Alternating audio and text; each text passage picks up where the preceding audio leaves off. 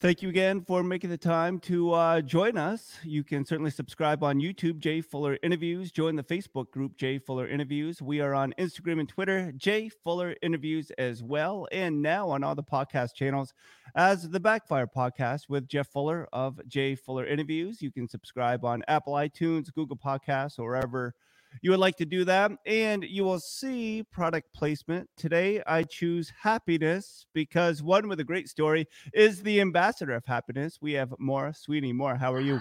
I am great, Jeff, and thanks for having me on. I'm really looking forward to today's talk. Yeah, I'm definitely excited. I want to just start with this because I'll just put this again. Today, I choose happiness, and I had the privilege of interviewing your husband a little while ago, and I understand that you have obtained the title of Ambassador of Happiness.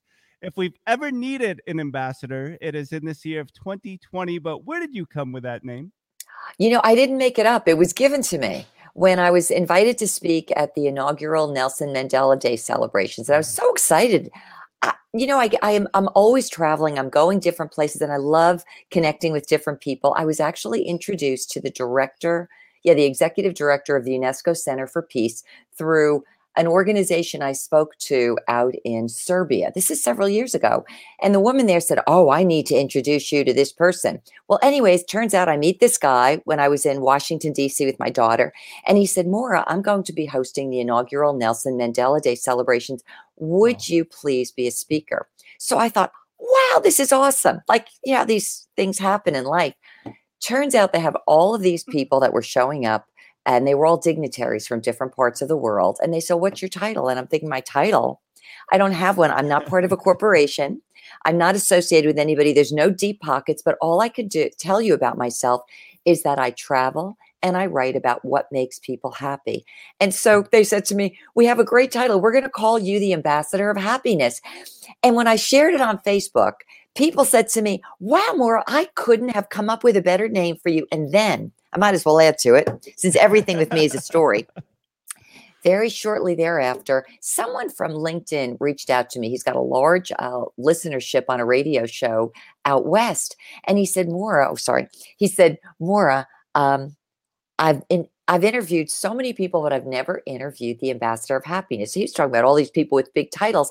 And because he was a marketeer out of New York City, he was an older man, he said to me, "I hope you got that title trademarked." And I said, "No, why?" He said, "If you don't trademark it, somebody else will." So I did. But, Jeff, the nice thing is, even though my life path has been very different, I have been to several countries, and I have spoken at U.S. embassies, many universities. I've been in their newspapers. I've been on even national news. And do you know, they have introduced me as the Ambassador of Happiness?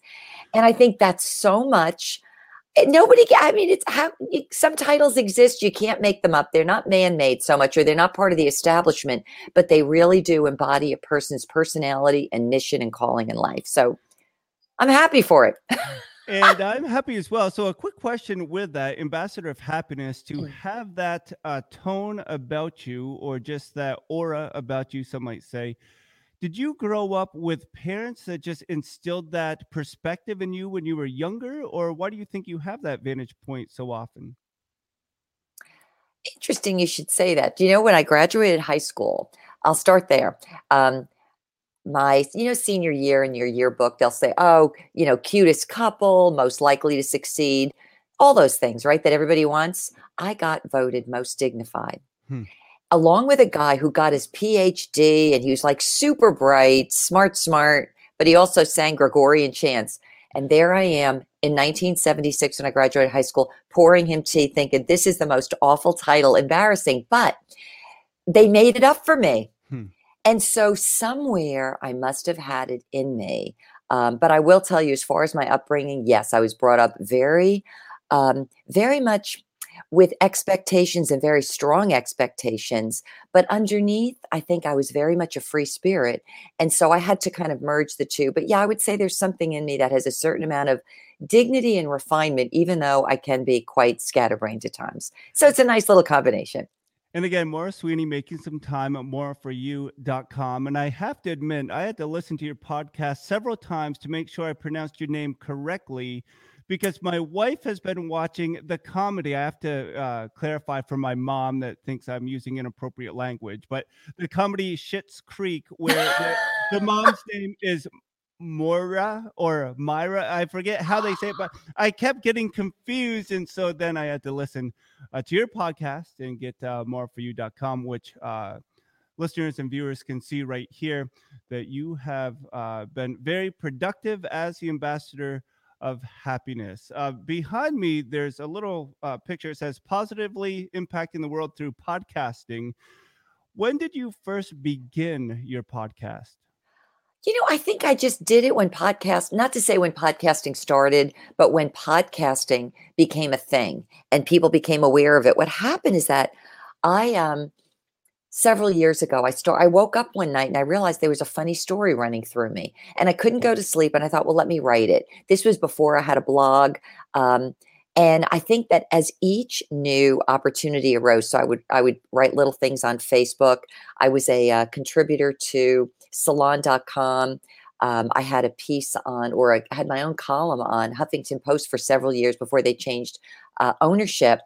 But as far as podcasting, I think it was just another way of reaching people, another form of communication. And it was my husband who said, Maura, be a podcaster.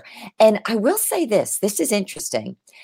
It is actually easier for me to roll out a podcast than it is for me to write a blog or write a book because there's something in the spoken voice. There's something in the tenor of it that enables me to communicate not just a word, but a feeling and an intention that goes with it.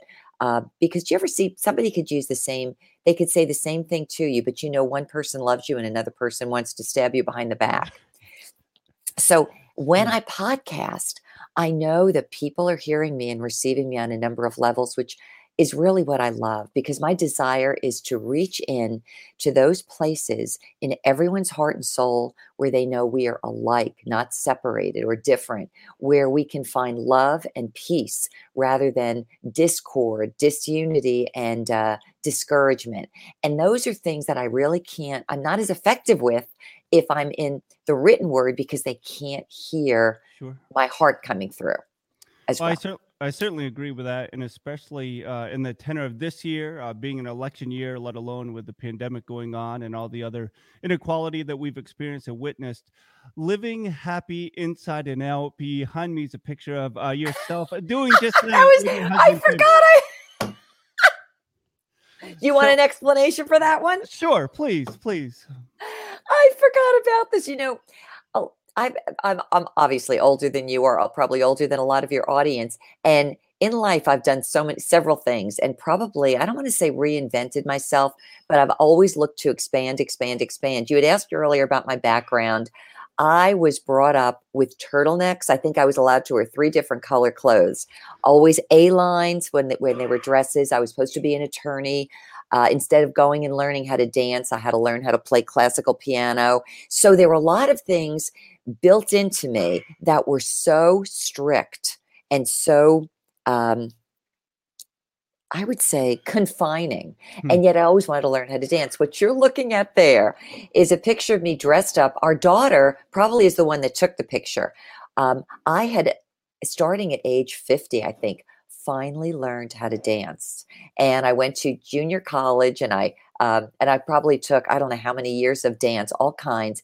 And I had to learn how to do it. I actually wrote a book about it. It was my idea of breaking out of, let's say, a mold I was brought up under, one that was so deeply ingrained. So much of me was hidden underneath it. It was my daughter who started homeschooling and then went to college early. And she found out about dance. And she said to me one day, she said, Mom, they have, I think it was early, what is it called? Intro to Jazz. And I said, oh, Kaylee, you're going to take it? And she said, no, I'm not going to take it. I've had years of dance. You're going to take it. And I'm thinking, dance, I can't put one foot in front of another. So this is almost an after effect. I had taken several years of dance, then joined a flash mob, which they don't have anymore. It's flash mob was. When people get together, they dance. Our daughter was here from college. She learned the dance. It was somewhere in the fall. And so she and I both dressed up in black and white, and we both had bottles underneath our hair. And this would be something our daughter would have never seen with me, but I thank her for kind of pushing me out. And my husband said to me, you got to get a picture of this. He said, I would have never known when I met you at 19 that you were going to be doing this. So it was funny. I totally forgot about it. So I guess if I could do it, others could do it too. You could step out of the box. Oh, for sure. And something I mentioned or alluded to earlier is interviewing your husband, Jim Sweeney. I'm a big sports guy, and I love ESPN and especially the documentaries, of which Playing for the Mob is about that Boston College scandal story, in which you're quoted or on screen as saying that you had no idea until after college of what was taking place. So, first of all, what led you to Boston College? I could tell you I didn't get accepted at Georgetown, but I also sabotaged my own interview. That was part of my background. My grandfather had graduated from Georgetown. He was an attorney. I was supposed to be one. Anyway, my backup school was BC. And I stepped on that campus when I went up to visit it. And something, it's amazing. It was amazing to me. You ever have defining moments in life? I remember I was going onto upper campus where they had the dorms, and I hit on one level between stairways, and I thought, this is where I belong. And it was there. I'll tell you what I liked about it. And again, this is going back into the late 70s. I wanted to be close to a city, which in this case was close to Boston. But what struck me about BC, it was a beautiful New England setting, but there was this unique, let me say a great word, balance to it, or symbiotic nature to it. I knew I could get a very good education there, but I also knew there was something about BC, at least at the time, it was not considered a place for the elite. So I remember thinking, and this is going to be dating myself again, but if you could put yourself in another perspective, if you could imagine back in the 50s, the early 60s, there was something called penny loafers. Penny loafers were nice loafers. They would put pennies, maybe whatever. They were made out of good leather. And what I imagined Boston College to be back then, and I knew it was good for my soul, is that if you could have seen a guy attending BC back then, they could have been just as comfortable in a Brooks Brothers suit with those penny loafers as they could be in a pair of well-worn jeans and those penny loafers. There was this ability to straddle all kinds of worlds and yet be very at home in their own skin. And that's what my soul needed. It did not need Georgetown. That was far too establishment for me, even though I had imagined myself really as being like a foreign dignitary at the time. But I would have felt so constricted. It would have only added to all of the weights, I'd say, that I had growing up. Where BC, people didn't take themselves that seriously at BC when I went there. And I did, but I love the fact that there was a lot of levity there. Maura, where did you grow up? I grew up in a small town, about 10, 15 minutes outside of Manhattan. It was Lyndhurst, New Jersey, 1 square mile. And from the tip of our town, where there was a cemetery, you could actually see all the lights of Manhattan. So I was very close to the city, but in many ways, I always remember thinking to myself, get me out. Because now, again, this is my thoughts. Everything was within that 1 literal square mile. And I used to feel like everything was always existing within Lyndhurst. And meanwhile, I was like, I want to see the world. I want to go different places. I want to expand my horizons. And so it was an interesting thing being so close yet so far from New York. Talk to me a little bit about when you first met Jim. Was it the short shorts or the game of basketball, or what drew you to Jim Sweeney? Funny you should say. I was never an athlete. I work out, but I was never an athlete, never got into that. I used to hear Jimmy's name mentioned my freshman year. There's a girl directly across the hall from me in our dorm, and every day she would say, oh, Jimmy Sweeney. And I'm thinking, who the heck is Jimmy Sweeney? And Jimmy Sweeney must have been one of the freshman starters on the team. Now, I was never a follower of whatever the trend was. I just wasn't one of those people. And I thought, oh, whoever this guy is, I bet he's stupid and has an attitude, like as an ego. And I couldn't have been any more wrong.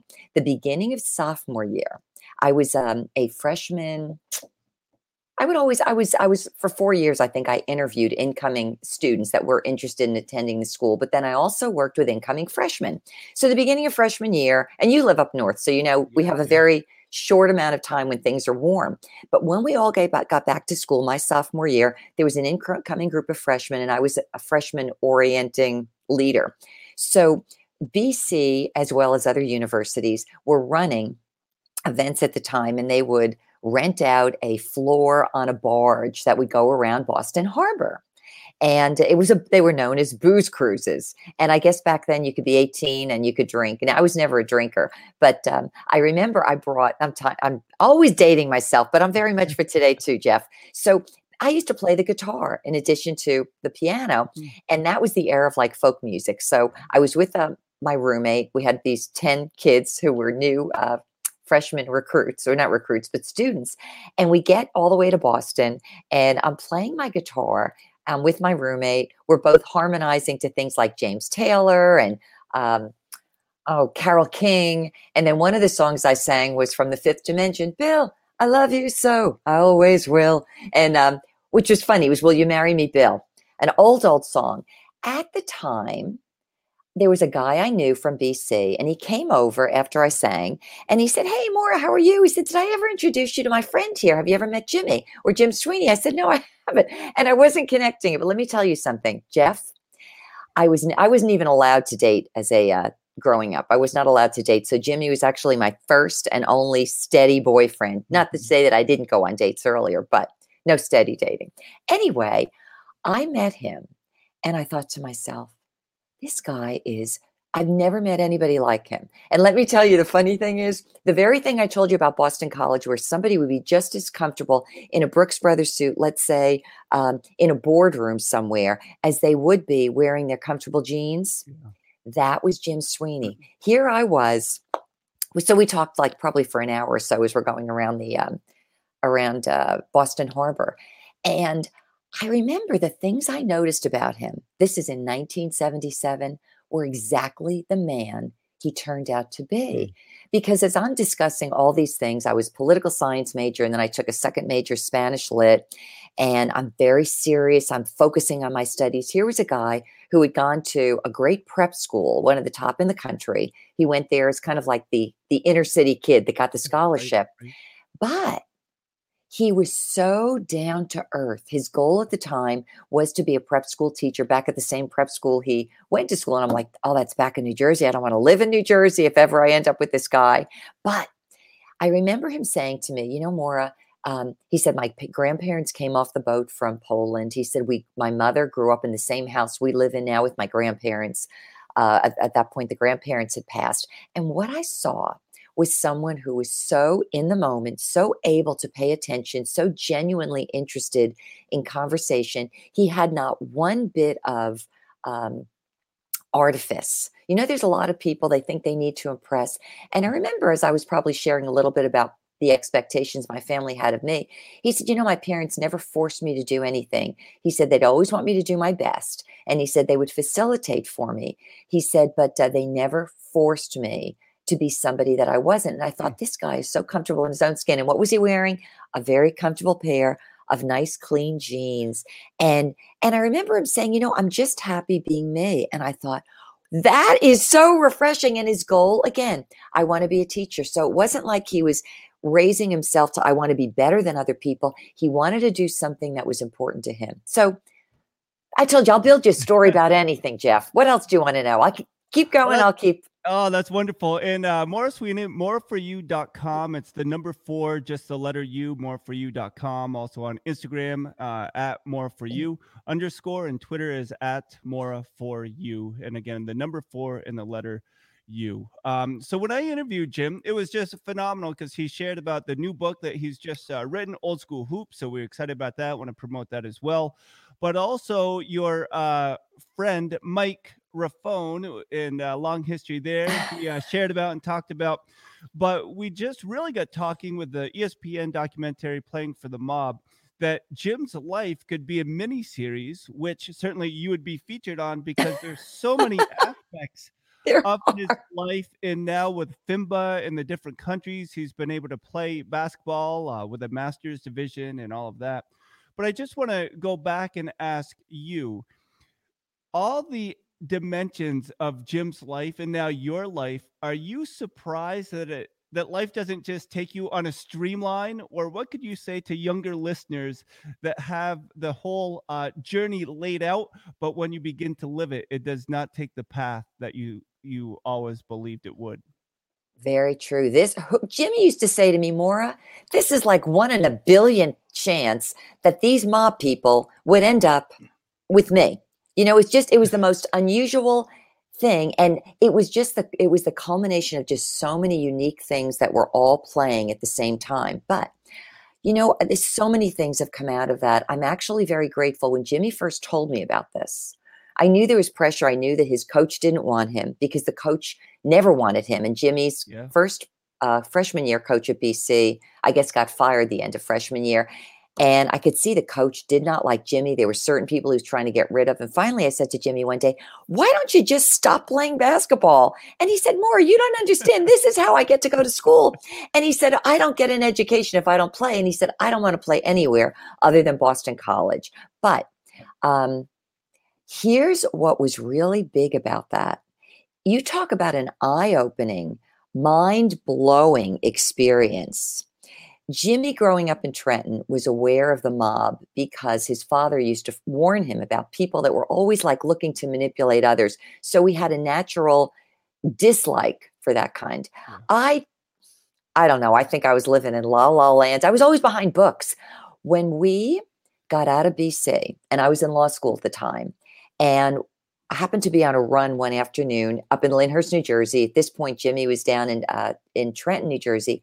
And all of a sudden, his car showed up alongside of me on the roadside in the middle of the week. I thought, what's going on? And he said, Maura, would you get in the car? I need to share with you something before it hits the news. And he said, and then after this, I want to tell your parents. But he said, this morning, very early in the morning, 2 FBI agents came to my house. I'm in Trenton, and I'm thinking, what do they come there for? He proceeds to tell me in all of like 5 minutes what took place at BC, where he was being threatened by the mob. He had accepted $500. Not that he had accepted it. He couldn't leave it on the floor because that would have created more problems. Told 2 of his roommates. And he said, more the FBI, I shared with them what happened when they came. And he said, I will be a witness for them. And then he told me who some of these people were. And he mentioned like Rick and how all this had come about. And it was mind-blowing to me. Now, the 2 things that I remember thinking is, how did this happen? Why do these people even want to do this? I remembered things that he shared with me. I was concerned for his sister, who worked a midnight shift in Trenton at the telephone company at the time. And I remember they knew where he lived. And secondly, he told me that they knew my name and they knew I was going to be studying in Spain, which is where I was when maybe the height of this all took place. And I remember feeling very vulnerable, shocked. And my question was like, who are these people that would do something like that? Yeah. But if I could say anything beyond that, Jeff, what really shocked me after that, talk about mind-blowing, to be 23 years old and realize you're somehow caught in the middle of a top Jesuit university with Catholic priests that are not standing behind or even questioning their top and most beloved, I would say, student athlete. They not only dismissed him. I think they would have been happy if Jimmy sort of just went away and died someplace, quietly. So that the fact that Jimmy was told not to speak a word, and yet he ended up being the subject of a cover story on what was it, Sports Illustrated, where he's being painted just like the good fella guy. It was so surreal. And then I'll tell you something else. Talk about like wake up. There's a lot of us, all of us. Some are more awakened to the ways of the world than others. And that was sort of a wake-up call for me, because as I was in law school, I was at Seton Hall in Newark, New Jersey. And I had my maiden name at the time, but people at my university were able to figure out that I was engaged to Jimmy at the time. So one of the professors at Seton Hall called me in, and he said, Maura, are they referring to you in connection with this, this point shaving thing. I said, yes. And he said, is this your fiance? And he said, so tell me, who is representing him? I said, oh, nobody's representing him. I said, he's going to be there as a witness. And he said to me, he looked at me like, what are you, stupid? This is New Jersey talk. What are you, stupid? He said to me, Maura, were you born yesterday? He said, I don't care what was it? It was he said, I don't care what the prosecutor told you or Jimmy. You tell your husband, your fiance, to go get a lawyer today to represent him. He said, don't you trust anybody. And so we had media. I learned about how just big media can so destroy a person's reputation. It's almost like, when people say it's the gospel truth. I read it in the Bible, must be true. Well, I read it in Sports Illustrated, or I read it in New York Times. And I have to tell you, you could read or hear something that the so-called establishment people are telling you, and that could be the farthest thing from truth. It could be taking of this and this, and you put it together with a little bit of something else, and you create a completely different impression. Anyway, next question, please, because I could keep going. No, that's great and wonderful. Again, moreforyou.com is where you can find more information. I just want to ask you, living happy inside out, where did that expression come from? Myself, because I was so unhappy being an externally designed person, meaning this is what you can wear. This is where you could go to school. I was even sent to like a private all-girl Catholic prep school. I didn't fit in there. Certain clothes, where I could go, where I could be seen, where I couldn't be seen, etc. I was so conformed externally, Jeff, that I knew that I was in my own jail cell. So what I learned to do, and we haven't even gotten into like some of my other things with my own life, but that's okay. I'll go wherever this conversation goes. I knew that when I was very small, I had several, I would say, traumatic experiences as a child that really caused my little world to more than stumble. But somewhere inside of me, I had the awareness that I could be free.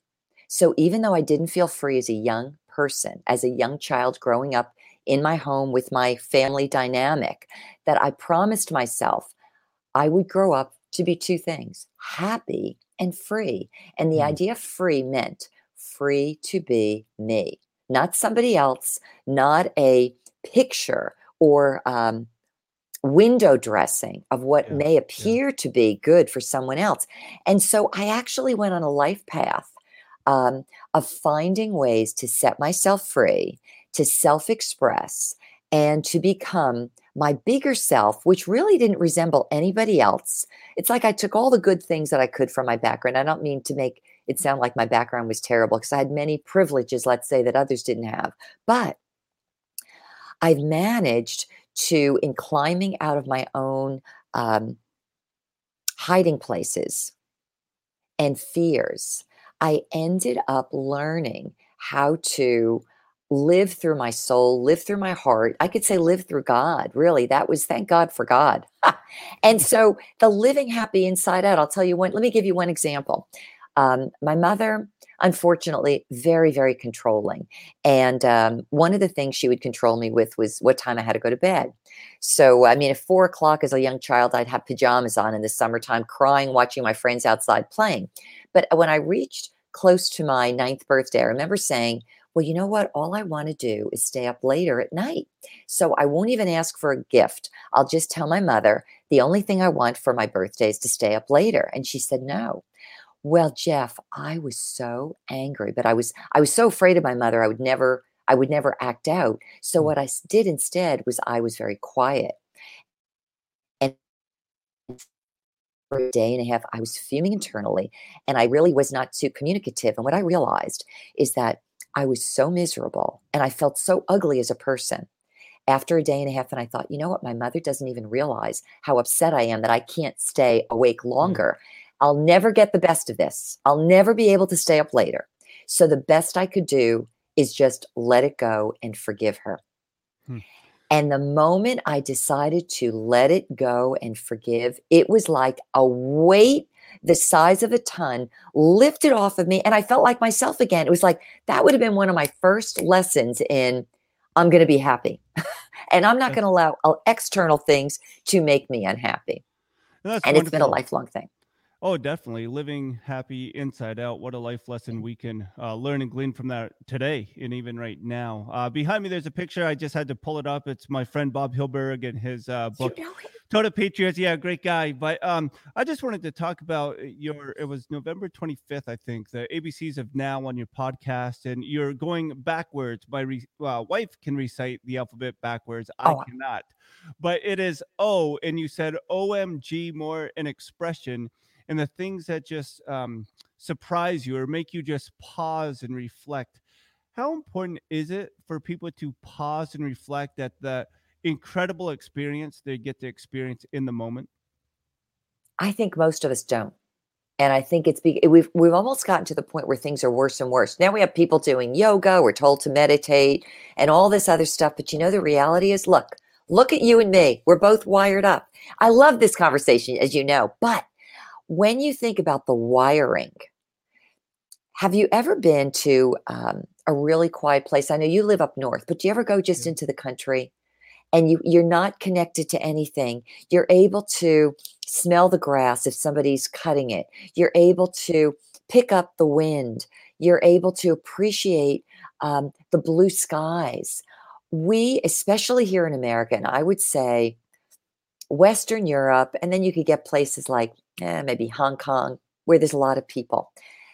We have, over the course of time, become so wired in so many ways that we are not even aware of the moment. We're not even aware of what our own soul is speaking to us. We're not aware of our atmosphere. We're not aware of what our bodies are telling us, what our own desires are, because everything comes from the outside dictating to us. Really, and let me just say this, most of us don't realize just how programmed we are. Jeff, Mm. I saw this for years and years. Long time ago, I was in corporate management, and every once in a while, I'd query the people coming into my office, and I'd say, "Hey, I have a question for you about such and such," and it would be something that was in the news, and it was usually a headline, or they used to call them sound bites back then. I had a lot of smart people working for me, and what I realized is that they were so well read, they thought they knew everything until I would introduce some additional info, and then it would kind of cause them some pause. What I discovered is that the more I would introduce more information, they realized that they had adopted somebody else's idea and thought it was their own, or someone else's Mm. opinion and believed it was their own. So when I talk about this OMG moment, and thanks for bringing that up, I hope, if anything, the people will go and check out my podcast, which is Maura Sweeney, Living Happy Inside Out, and this whole series where we're going backward in the alphabet. When I got to the letter O, I didn't even know what it was going to be. What a word. And it came to me, OMG, because we're at the precipice right now. I don't know what day it's going to happen. It may not even be a day, but all of us are going to be, to some level, Jeff, undone, where all of this super duper programming that we're all under, where we all think that everything out there has got to be answered to right away. We have to be nervous. We have to be anxious. We have to be afraid that all of a sudden a new reality is going to kind of break through our, um, what did I call it? I called it a lid. You could think about it Yeah. as being the Truman Show. And we're going to Yeah. get some awareness that there's more to us and there's more to life. And that at the end, we're going to feel more at rest, more at peace, happier. And we're going to start seeing each other as more like our brother and sister rather than our foe. Yeah, and that's extremely important to think about, to talk about. I just want to get, I guess, serious for a moment. I had the privilege of interviewing Corinne McCandless, sister of Chris McCandless from the book Into the Wild by John Krakauer, and also Dave Pelzer, the author of A Child Called It. And both of them, those authors, experienced trauma when they were younger. For yourself, how did you navigate that sense of identity or comfort in who you were as you got older? As you said when you first saw Jim, that he was just very comfortable who he was. What was that process like for you, as you mentioned, having a controlling mother when you were younger? I have to laugh. It's a very serious question. And let me tell you too, I hope you could see on my face, I don't hold any animosity against anyone. If there's one thing I could say first is anyone in life who's had trauma of any sort, or let's say they've had an example, whether it's a teacher, a parent, some authority figure that was not a good one or was not ideal. Do you realize we can learn more from the poor examples than we could often learn from the good? So I'll tell you this. When I was quite young, when I tell you about trauma, I'll put everything in the hands of God. And I know that everybody could find God, and God is perfectly capable of finding you in whatever way he can. When I was really young, now let's say my mother didn't know any better. She brought me on more than one occasion, twice, at least that I know of, to a cousin's house. And this cousin was having an abortion in a bathtub. Now, I was a preschooler, maybe 5, I don't know. Maybe I was 6. But she brought me there to watch an abortion. So can you imagine as a little child and your mother's there playing cleanup and somehow maybe kind of enjoys the process, and you're looking at a tub and you can see, it makes me almost want to cry, like when you're asking, what is that? And what is that I'm looking at? And you're being told they're little bones of a baby. And I could still see it. That's very traumatizing for anybody. And so, well, you definitely said it's a hard thing. Very traumatizing. It breaks it breaks confidence between a parent and a child. Mm-hmm. What was the question again? How did you reach that sense of purpose and identity where you weren't under the thumb, so to speak, of how you grew up?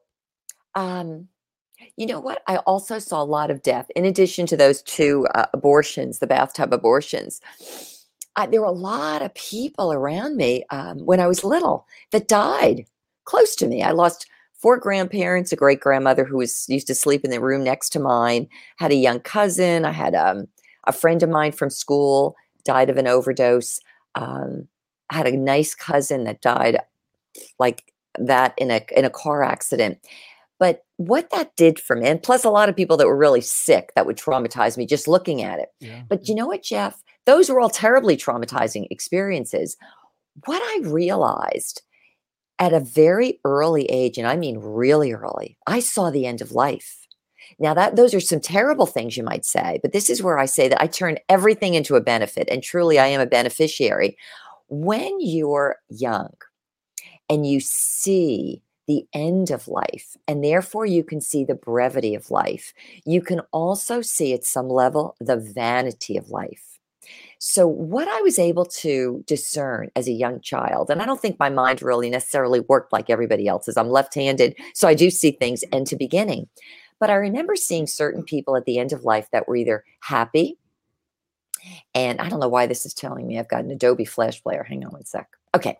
There were some people that at the end of their lives had lived happy lives. They were fully expressed in terms of who they were. They were free. They were being who they wanted to be. Let's say they weren't squelched and they were happy in their own skin. Then I also saw and witnessed over this young childhood life of people dying, people that weren't happy, one of whom was my great-grandmother. And she apparently wanted, I learned this, which was shocking. She wanted to be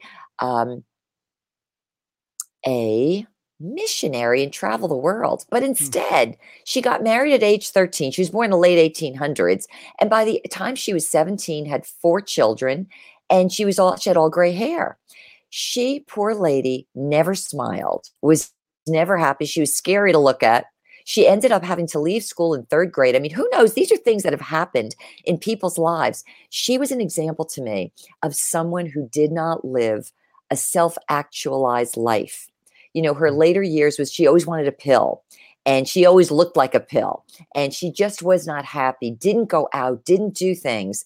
I don't think all of it was her fault either, but I was able to, from those little things, to say, you know what? I'm going to promise myself there might be certain restrictions. I haven't, every kid's going to have restrictions, right?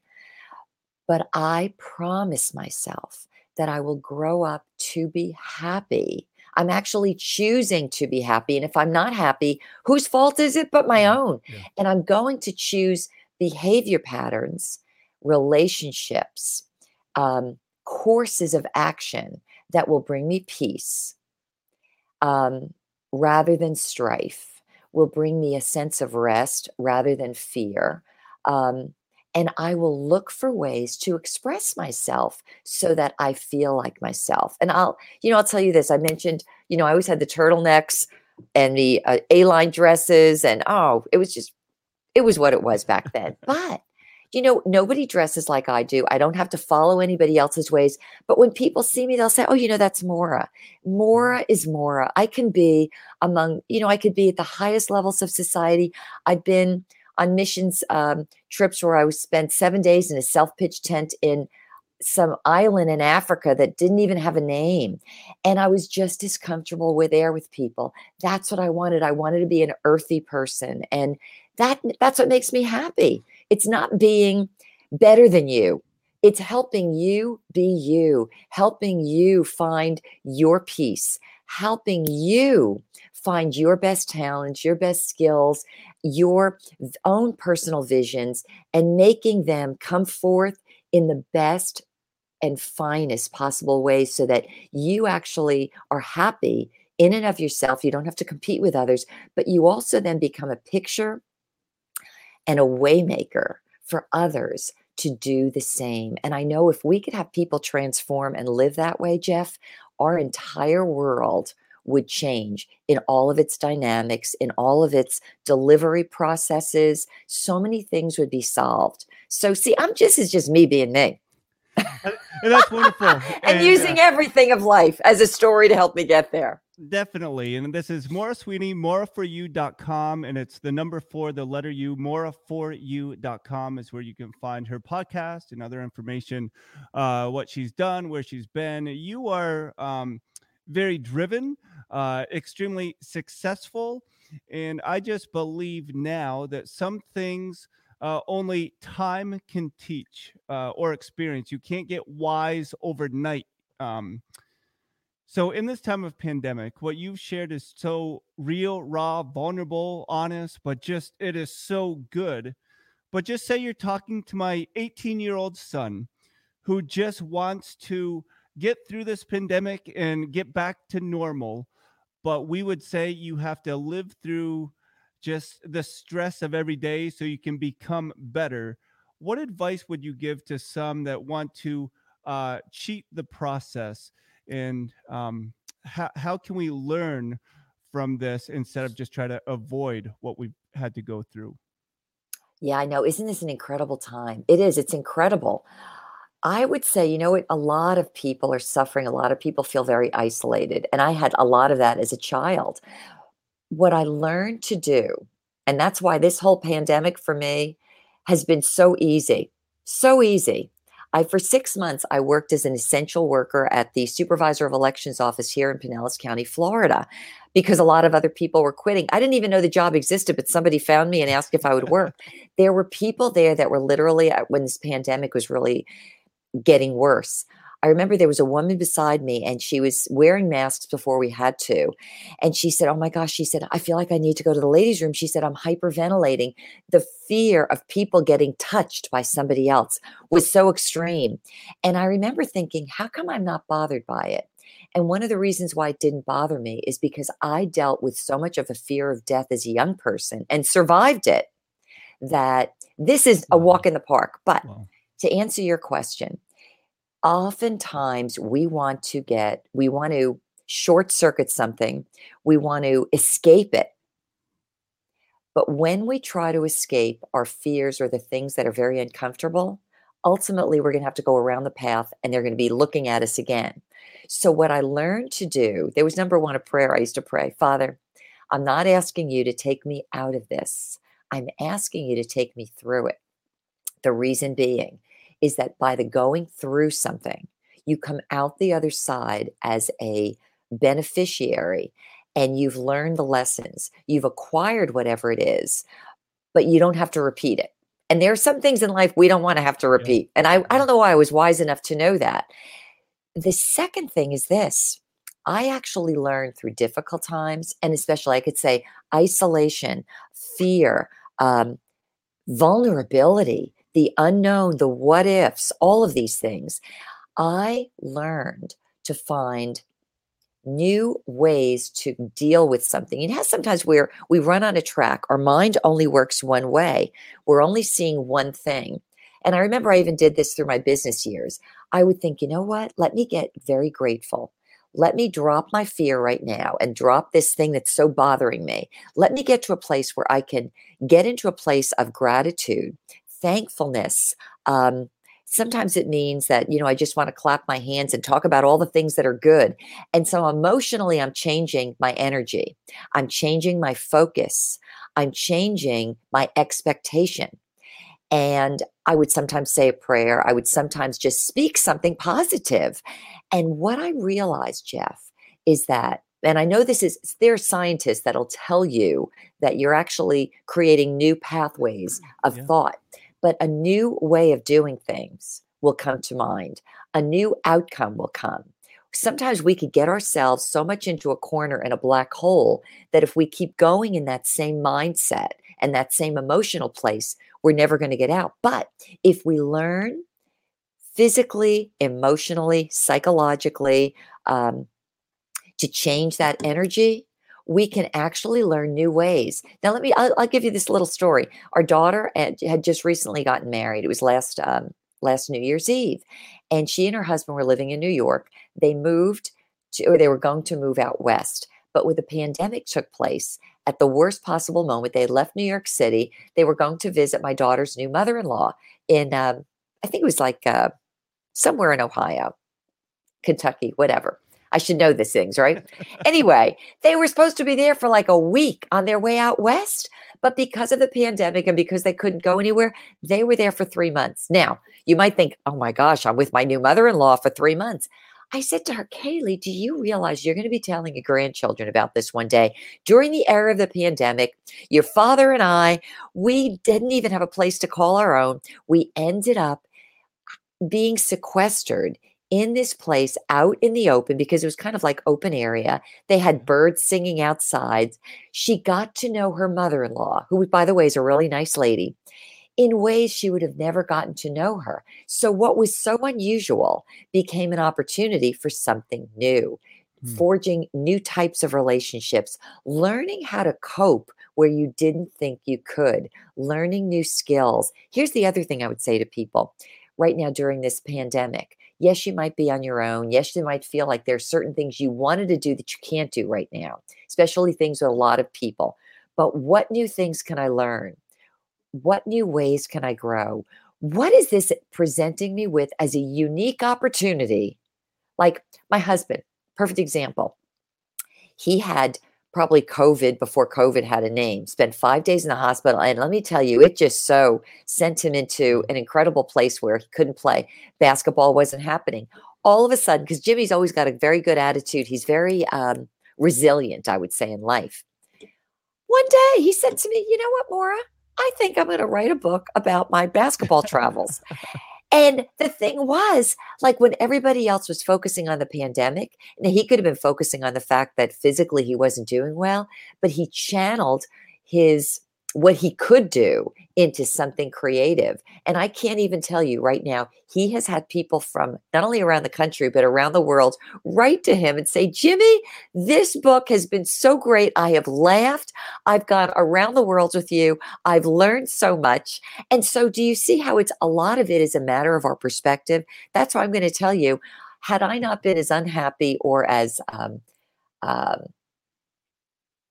confined as I was as a young child and even desperate, I would have never become a global ambassador for Yeah. happiness that I am today. So it's all the same stuff. It's just a matter of what context you want to throw it into. Oh, so good. And today I choose happiness as I have spent some time with the ambassador of happiness. And Maura Sweeney, we just thank you so much for making the time and sharing part of your story with us. I would just ask a couple fun questions, hopefully. Okay. What is your favorite country that you've ever visited?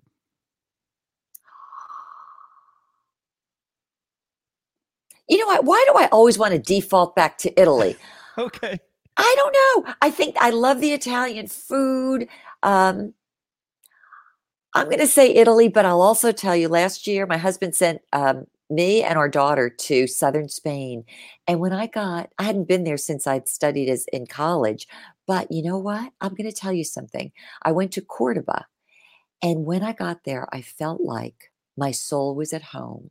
There was something there with the fresh air, the beautiful architecture, the food, the slowness of life where people could actually sit and enjoy each other's company.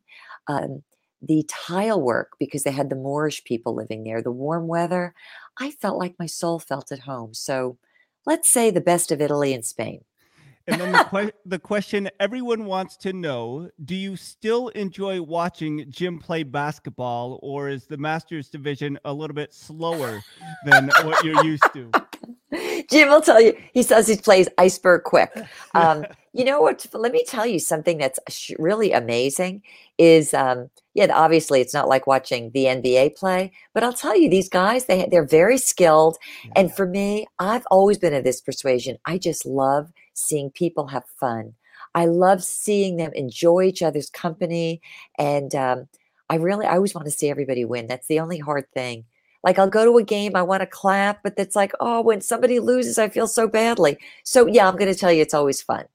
And then the last question that I have for you, I stole from Hernando Planos, his Be Contagious podcast. But if or when, let me say, when the feature film is made about your life, who plays you in that feature film? I don't even know the Hollywood people. I couldn't tell, but I'll give you this.